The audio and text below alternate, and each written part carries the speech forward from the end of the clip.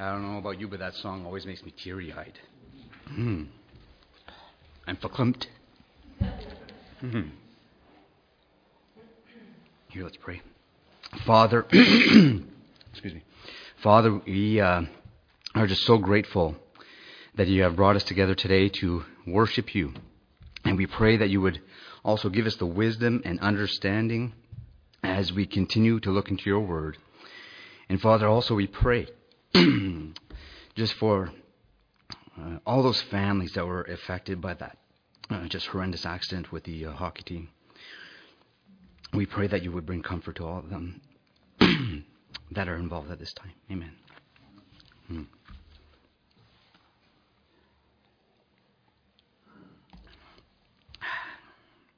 Okay. So I don't know about you, but I'm very excited. Besides the tears, I mean. I'm really excited because we are going to be looking at the Christian's favorite topic today. That is Jesus and the plan of salvation, or God's plan for salvation, I should say. And this is a topic that it should never become like a light thing for us. Kind of like how it's lost its oomph. I find times we get so used to the thought of salvation that we don't really put it at the forefront of our minds.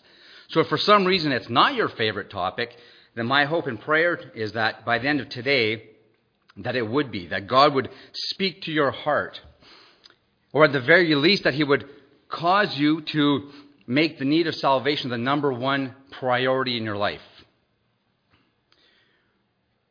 Because ultimately there's nothing of greater importance, correct? Okay. So now as we study the subject of salvation, it becomes apparent that we all need to have the same foundation for our primary understanding. Otherwise, if we don't have this, the reason for Jesus and God's plan of salvation, it won't make much sense. And that's why we're going to be looking at the book of beginnings today. So for our foundation, we're going to be looking at Genesis. Genesis 1:1 says, "In the beginning, God created the heaven and the earth." Then it goes on to describe how he had created everything. And then he also created man. And then God told Adam, "Adam, I'm going to create for you the perfect partner, and I'll even let you name her." And he said, "The only thing is I'm going to need one of your ribs." And Adam says, "Whoa, man." So then God created woman. I've been waiting 2 years to say that one. It's been well said that if you don't believe the first chapter of Genesis is a factual report, then you're going to have difficulty believing the rest of the Bible. Because if you don't believe that God, in his infinite wisdom and infinite power, he decided to create everything in 6 days, then why would we believe that Jonah was in the belly of a whale? Why would we believe that God split the Red Sea so that Israel could walk through as if it was dry ground? Dry ground. Why would we believe that an axe head can float on water? Or why would I believe that 3 men were thrown into the midst of a fiery furnace and then came out and they were unscathed? They didn't even have the smell of smoke on them. Why would I believe that a mule could talk? And if I can't believe that, why would I believe that God dwelt among men, died, and then 3 days later rose again? So you see, if we don't have the belief in Genesis 1 that it really happened, then we have a faulty foundation. Otherwise, we would just be following cunningly devised fables like Peter wrote about. And then in verse 31 of that same chapter, the Bible says, "And God saw everything that he had made, and behold, it was very good. And the evening and the morning were the 6th day." Very good as in everything was perfect. Imagine what it would be like to be surrounded by a perfect world as we look out the window and see snow. Imagine a perfect life. A life without sin, a life without disease, without sorrow, without death. And this perfect world was inhabited by the perfect man. And this man was righteous in the sight of God. And the Lord, He gave him dominion over the entire earth. The only requirement was that he was not supposed to eat the fruit of a certain tree. It's like, okay, Adam, I created you and I love you. I've given you everything that you see. And what you can do to demonstrate that you love me above everything else is obey this one command. You see that tree there, Adam? Just don't eat the fruit from that tree. Don't eat the fruit from that tree, Adam. That one right there. That's the only one. Everything else, you have it. You know, we can't kid ourselves here. I think we all would have done the same thing Adam would have done. I remember when I was a kid, I was just kind of like bragging. It's like, you know what? If I would have been him, I would have known better. I would have listened to God. I would have never touched that fruit. Dad didn't even realize I was just so full of pride. Isn't that one of the problems? There was pride there. Yeah. I was just so full of pride thinking I would have never done that. Now let's look at Genesis chapter 3, beginning at verse 6. So when the woman saw that the tree was good for food, that it was pleasant to the eyes, and a tree desirable to make one wise, she took of its fruit and ate. She also gave to her husband with her, and he ate. Then the eyes of both of them were opened, and they knew that they were naked, and they sewed fig leaves together and made themselves coverings. And they heard the sound of the Lord God walking in the garden in the cool of the day. And Adam and his wife hid themselves from the presence of the Lord God among the trees of the garden. Then the Lord God called to Adam and said to him, "Where are you?" So he said, "I heard your voice in the garden, and I was afraid because I was naked, and I hid myself." And he said, "Who told you that you were naked? Have you eaten of the tree which I have commanded you that you should not eat?" Then the man said, "The woman whom you gave to me to be with me, she gave me of the tree, and I ate." You know, people have pondered over and over, what was the first sin that Adam and Eve had done? Was it when they ate the fruit? Was it before that? Was it pride because they wanted to be as smart as God? Was it unbelief because they didn't take God at His word? Was it disobedience because they went against a direct command from God? Maybe it was lust. You know, because in 1 John it refers to the lust of the flesh, the lust of the eyes, and the pride of life. And when he was talking about that, he was actually referring back to this exact thing here. You know, we could probably all agree that all of those things were actually present when they did sin. But they were actually just the evidence of something that had already taken place in their heart. Jesus summed it up perfectly in Matthew 22 when he was asked by a lawyer. He says, "What's the great commandment?" And Jesus answered, "You shall love the Lord your God with all your heart, with all your soul, and with all your mind. This is the first and great commandment." And I think it's safe to say that if Adam and Eve would have loved God in this threefold way, they wouldn't have disobeyed God. They wouldn't have been lifted with pride and so on. And whenever sin is present, there's always a sequence of events which accompany it. It's like, you know, when you get into trouble, you're going to cover it up with a lie, and then it just gets worse and worse from there. And then there's the repercussions of that sin. I remember this one time when I was in grade school, I wanted to be a greaser for Halloween. If you don't know what a greaser is, okay, imagine a black leather jacket with your collar flipped up, and then you have jeans with the cuffs rolled up on the bottom. That's not actually a picture of me, that's just a semblance of me. And then you have your hair slicked back, like in the movie Grease. The problem was that we didn't have hair cream. You can't be much of a greaser without hair cream. So then my sisters talked me into allowing them to use Vaseline in my hair. And boy, did I look slick. I was the greasiest greaser there was. You know, but after the candy haul was done and it was time to get home and clean up, wouldn't you know it, Vaseline doesn't just wash out of your hair like that. I must have gone through an entire bottle of shampoo. It didn't come out. And I was desperately trying to clean this out before my parents would see it. And for the life of me, it wouldn't come out. So I did the next thing. I thought I was going to be super clever. I grabbed the first thing that I found in the closet, and it just so happens that it was a styrofoam barbershop quartet hat. I didn't grab the baseball cap. I grabbed the quartet hat. And I put it on thinking, you know what? I'm going to hide myself until I figure out how to fix this problem. Well, my parents arrived, and straight away they could see the greasy mess coming out from underneath the hat. And sure enough, they asked, so what happened? And as my brain's going a million miles a minute, and without even batting an eye, I point to my sisters. You know, as silly as it may sound, I was terrified. I thought my life was going to be stuck with me having this greasy hair for the rest of my life. You probably can't relate to that, though, can you? You know, we just read about this transition of a perfect and an upright man into the fallen state of sin. And as difficult as it is to relate to him because we weren't there, it's this challenge to comprehend the shock and the fear that Adam would have felt when this had happened.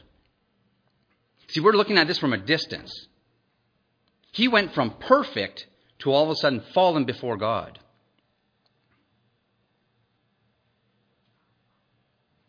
What was it like when he first felt that sting of sin and fear? He had never felt that before. What was he thinking about when he realized that he was no longer righteous in the sight of God? What was going through his mind when he realized that things were never going to be the same again, and that ultimately now death would come? Remember, Adam was created to live forever. And realizing that things were going to be different from now on, it caused them to go into this frantic state. And they tried to hide what they had done from God. You know, see, we are fed this idea that we are so much smarter than the people were back in the day. We have this false idea that man was ignorant. You know, he spoke by grunting until he finally developed some vocal cords, and then finally developed a brain, and then finally he developed a language. But the thing is that Adam and Eve are way more intelligent than we could ever be.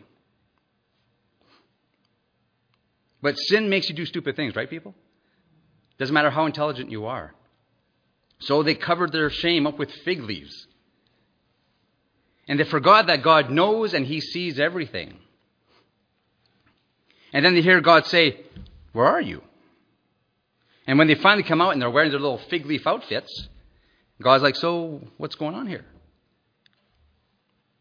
See, God wasn't asking them because he didn't know what was going on. He was giving them an opportunity to just come clean. But sure enough, they began to pass the buck in order to deflect any blame. Just like me, pointing to my sisters right away. I'm the one with the hair, but I'm pointing it to my sisters. Adam is like, "You know what? I'm stepping out of this. This has nothing to do with me because the woman, she's the one that gave me the fruit. And by the way, you created her, so this is between you two. I have nothing to do with this." You know? And then she's like, "Well, actually, it's the snake that did it." So then God just says, you know what? He lays out the consequences of their sin right before them. Now imagine what Adam and Eve must have felt. They couldn't cleanse themselves, and they couldn't clean the other person because they're both filthy with sin now. And their fig leaf clothing, that wasn't going to last. So then God had to take it upon himself and remedy the situation. He took a faultless animal. And remember that up to this point, everything was very good. Nothing had physically died yet. They had never seen death. They had never seen the shedding of blood. So this would have been a horrific act. And genetically speaking, everything was also perfect. So this animal would have been spotless. It was without blemish. So think now, when Israel was told to bring their spotless lamb as a sacrifice, it was pointing back to that day before the first Adam fell, thinking of that time when everything was perfect. But simultaneously, it was also pointing forward to when the second Adam would return and make everything right again. And God had to shed the blood of this innocent animal in order to provide a proper covering for Adam and Eve's sin. And with that being said, though, no matter how perfect an animal is, it is not the equivalent of a man.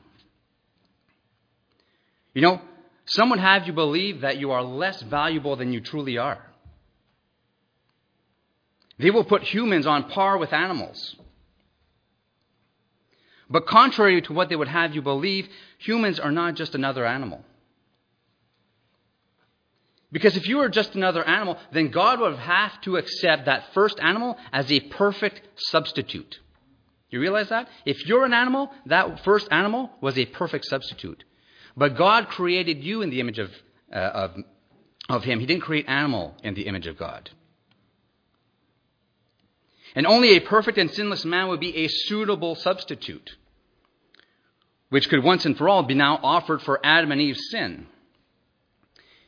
And since now that they would begin to have these descendants and their offspring would also inherit this sin, this created two problems for them. First off, none of their offspring would now meet the requirements because by default they were also contaminated by sin. And second, that perfect substitute now would not only have to redeem Adam and Eve, but also every descendant from there on. So as you can see, day by day, their problem was just getting worse. Have you seen those DNA testing commercials where you can do the DNA test and find out what your ancestry information is? You know, people want to see how far back they can go. But if you're a Christian, you understand that we all go back to Adam. In fact, all of us are related to Adam and Noah. If you relate to anyone else between them, actually you shouldn't be here because they all perished in the flood. Okay, but we all go back to Noah. So a while back, I took this test. I wanted to see what it would come up with, okay? You know, half of your DNA comes from a mother, half of it comes from a father, and it's a mixture. Whether you have 20 siblings, they would all have half and half. They might have a different mix of mom and dad, but it's always 50-50 split. So I knew my grandparents were from France. I had one from Ireland. But beyond that, I had very limited information. So my test indicated that I was about 34% Spanish, 28% Irish, 19% French, so on. Sarah's test came back. It indicates she was 61% from Great Britain, 17% Scandinavian, 14% Dutch, and only 3% Irish. And I thought this was the absolute funniest thing because my wife and her family, they pride themselves on their Irish roots. And meanwhile, her French husband is 10 times more Irish than she is. But the reason I bring up the DNA is because it points to our ancestors. And it proves that we are carrying a mixture of the same information that's been handed down from generation to generation ever since the time of Adam. The Bible says, "Wherefore, as by one man sin entered into the world, and death by sin, and so death passed upon all men, for that all have sinned." So, contrary to what some believe, sin is not something that you learn. And it doesn't skip a generation every once in a while. It's hereditary. So if Adam and Eve were tainted by sin, so were their children. And that means that everyone in the world has been tainted by the same sin and corrupt nature from Adam and Eve. Case in point, we have Cain and Abel in Genesis 4. Now Adam knew his wife, Eve, and she conceived and bore Cain, and said, "I have acquired a man from the Lord." Then she bore again, and this time his brother, Abel. Now Abel was a keeper of the sheep, but Cain was a tiller of the ground. And in the process of time it came to pass that Cain brought an offering of the fruit of the ground to the Lord. Abel also brought of the firstborn of his flock and of their fat. And the Lord respected Abel and his offering, but he did not respect Cain and his offering. And Cain was very angry, and his countenance fell. So the Lord said to Cain, "Why are you angry? And why has your countenance fallen? If you do well, will you not be accepted? And if you do not do well, sin lies at the door, and his desires for you, but you should rule over it." Now Cain talked with Abel his brother, and it came to pass, when they were in the field, that Cain rose up against Abel his brother and killed him. Then the Lord said to Cain, "Where is Abel your brother?" He said, "I do not know. Am I my brother's keeper?" So there came a point in time when Cain and Abel, it was their turn to bring an offering to the Lord. And no doubt what Cain brought was probably the most beautiful arrangement that he could get in his garden. He was probably like thinking, "I'm going to impress God with what I'm bringing here. I mean, Lord, just look at this wonderful assortment." But whether or not it was beautiful doesn't change the fact that God required the life of an animal to atone for their sin. And when Cain brought his offering, he was also demonstrating that he didn't appreciate the fact that this creature, this innocent creature, had to lose its life to cover his sin. Nor did he appreciate the fact that God had done all this work in order to redeem him. The sacrifice was a reminder of where they had come from, but it was also a display of God's righteousness. The Bible says that the life of the flesh is in the blood. And then, there's no life in garden produce. Besides, the Bible doesn't say that Cain was naive of the requirements. It doesn't say that his parents were delinquent either. They would have taken the time to instruct their children. They would have explained to them what had taken place in the Garden of Eden prior to them having kids. And if you spent any time with kids, or if you've ever been a kid yourself, you know that kids don't always like to listen. And they don't like all your advice. Because there's no perfect kids, only perfect grandkids, right? But we can see that the cycle of sin now, it's already begun. And it's repeating itself. Adam chooses not to love God with all of his heart. He chooses to obey Eve instead of God. Cain also chooses not to love God with all of his heart. And the proof is also that he is trying to do things his way instead of accepting the gift of God.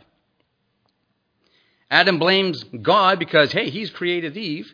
Cain blames God because God didn't accept the work of his hands. And as you keep digging, you realize that that same corruption and sin is embedded in every living person. And we think that, it's not my problem. And then people are waving their little fists at God and they're angry at him. But really, he's not the enemy. We're the enemy. Cain was overtaken by pride, and the evidence was apparent when he became angry. The Bible says only by pride comes contention. So God says to him, Cain, if your intentions would have been right, there wouldn't have been an issue. He says, but your intentions were not right. So then sin lies at the door. And then God here, he's speaking of the door to Cain's heart. It's always an issue of the heart, isn't it? So here in Genesis we have sin at the door of the heart. And the flesh is just saying, here, door's wide open, come on in. And God's outside, let's close the door. No, he gives us the same report in the book of Revelation. Jesus said, behold, I stand at the door and knock. If any man hear my voice and open the door, I will come in and sup with him and he with me. But imagine how shocking it would have been for Adam to see that his son was following in his footsteps and actually going a step beyond that. It's just like not a proud moment for Dad. Remember Adam? He told his wife, you need to lie for me and say that you're my sister because I'm afraid for my life at this time. I'm thinking they're going to do some bad stuff. So they do that. And sure enough, his son commits the same sin with his own wife. The apple doesn't fall far from the tree.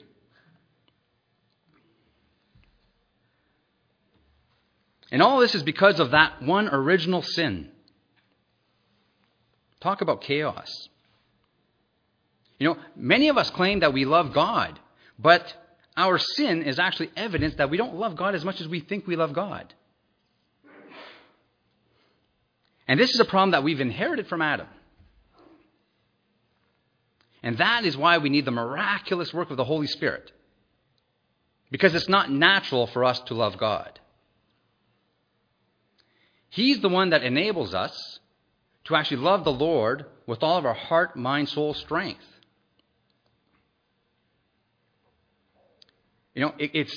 I found it was difficult to appreciate just what was needed to clean up this mess that we're in. But just to put into perspective, think of how complex this entire universe is. It's way beyond my understanding. The Bible describes the entire creation as the work of God's fingers. It says, when I consider your heavens, the work of your fingers, the moon and the stars, which you have ordained, What is man that you are mindful of him? In comparison, it says, the Lord has made bare his holy arm in the eyes of all nations, and all the ends of the earth shall see the salvation of our God. What an awesome thought. Think of this. The entire creation was the work of his fingers. Salvation was the work of his arm. What a comparison. In Isaiah 53, we are given further revelation of the arm of God. It says, who has believed our message, and to whom has the arm of the Lord been revealed? For he shall grow up before him as a tender plant, and as a root out of a dry ground. He hath no form nor comeliness, and when we shall see him, there is no beauty that we should desire him. He is despised and rejected above men of men, a man of sorrows and acquainted with grief, and we hid, as it were, our faces from him. He was despised, and we esteemed him not. Surely he hath borne our griefs, and carried our sorrows. Yet we did esteem him stricken, smitten of God, and afflicted. But he was wounded for our transgressions, and he was bruised for our iniquities. The chastisement of our peace was upon him, and with his stripes we are healed. Again, I need to emphasize this again because I don't think we can completely appreciate the effort here without understanding that Adam and Eve and his descendants, they needed a sinless man as a substitute.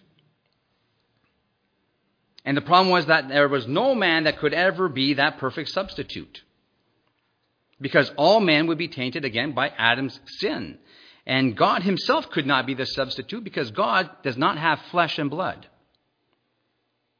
Therefore, he cannot pay for the penalty of death on his behalf. So then you're thinking, so what are we going to do? We're in one messed up situation. There's nothing we could do. And that's when God does his work. When we finally realize there's nothing we can do. That's why the Bible says that in the fullness of time, that God took a virgin and he placed within her womb the Christ child. See, because he did that, he was free from Adam and Eve's original sin. And while Christ was 100% man, God himself dwelt within the flesh, which means he was also 100% God. So in order to fulfill the substitutionary death requirement, God took upon himself the form of a man, the man Christ Jesus. And he lived a perfect and he lived a sinless life. And he gave his life upon the cross and he shed his blood to pay for that sin debt that was owed by us. And then 3 days later, he rose again from the grave, defeating death once and for all. So that if you come to him by faith, you will not perish, but you'll have everlasting life. And this is that stumbling block that Paul was talking about when he wrote to the church at Corinth. He said, but we preach Christ crucified, unto the Jews a stumbling block, and unto the Greeks foolishness. But unto them which are called both Jews and Greeks, Christ the power of God and the wisdom of God. Wow. What a contrasting thought that is. The world thinks that Jesus dying on the cross, it doesn't make sense, it's foolish. And God is saying, actually, Jesus Christ dying on the cross is a demonstration of my power and my wisdom. And if for some reason a deep appreciation of this complex work of salvation, if it's lacking, then I pray that our time together has somewhat rekindled a passion and a desire just to further dig into God's Word. But as complex as the work of salvation is, God has made it so simple for us to partake of it. He just gives it to us as a gift. We just need to receive it by faith. It's what has been described as the great exchange. Jesus takes the punishment that we rightly deserve. He sheds his life's blood on our behalf. And then he pays our debt. It's cleared. But he not only pays our debt, he fills our account with his righteousness. And there was nothing we had to do.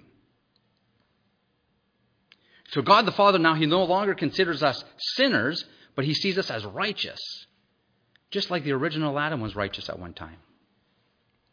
It cost him so much, but yet he gives it to us freely. Let me go back to that Vaseline story for one moment. You know, as embarrassing as it was to have all this Vaseline in my hair, it was nothing compared to what happened a few days later. Yes, it does get worse. Imagine yourself sitting in a bathtub, and different friends and neighbors are taking turns trying to figure out how to wash this out of your hair. That's right.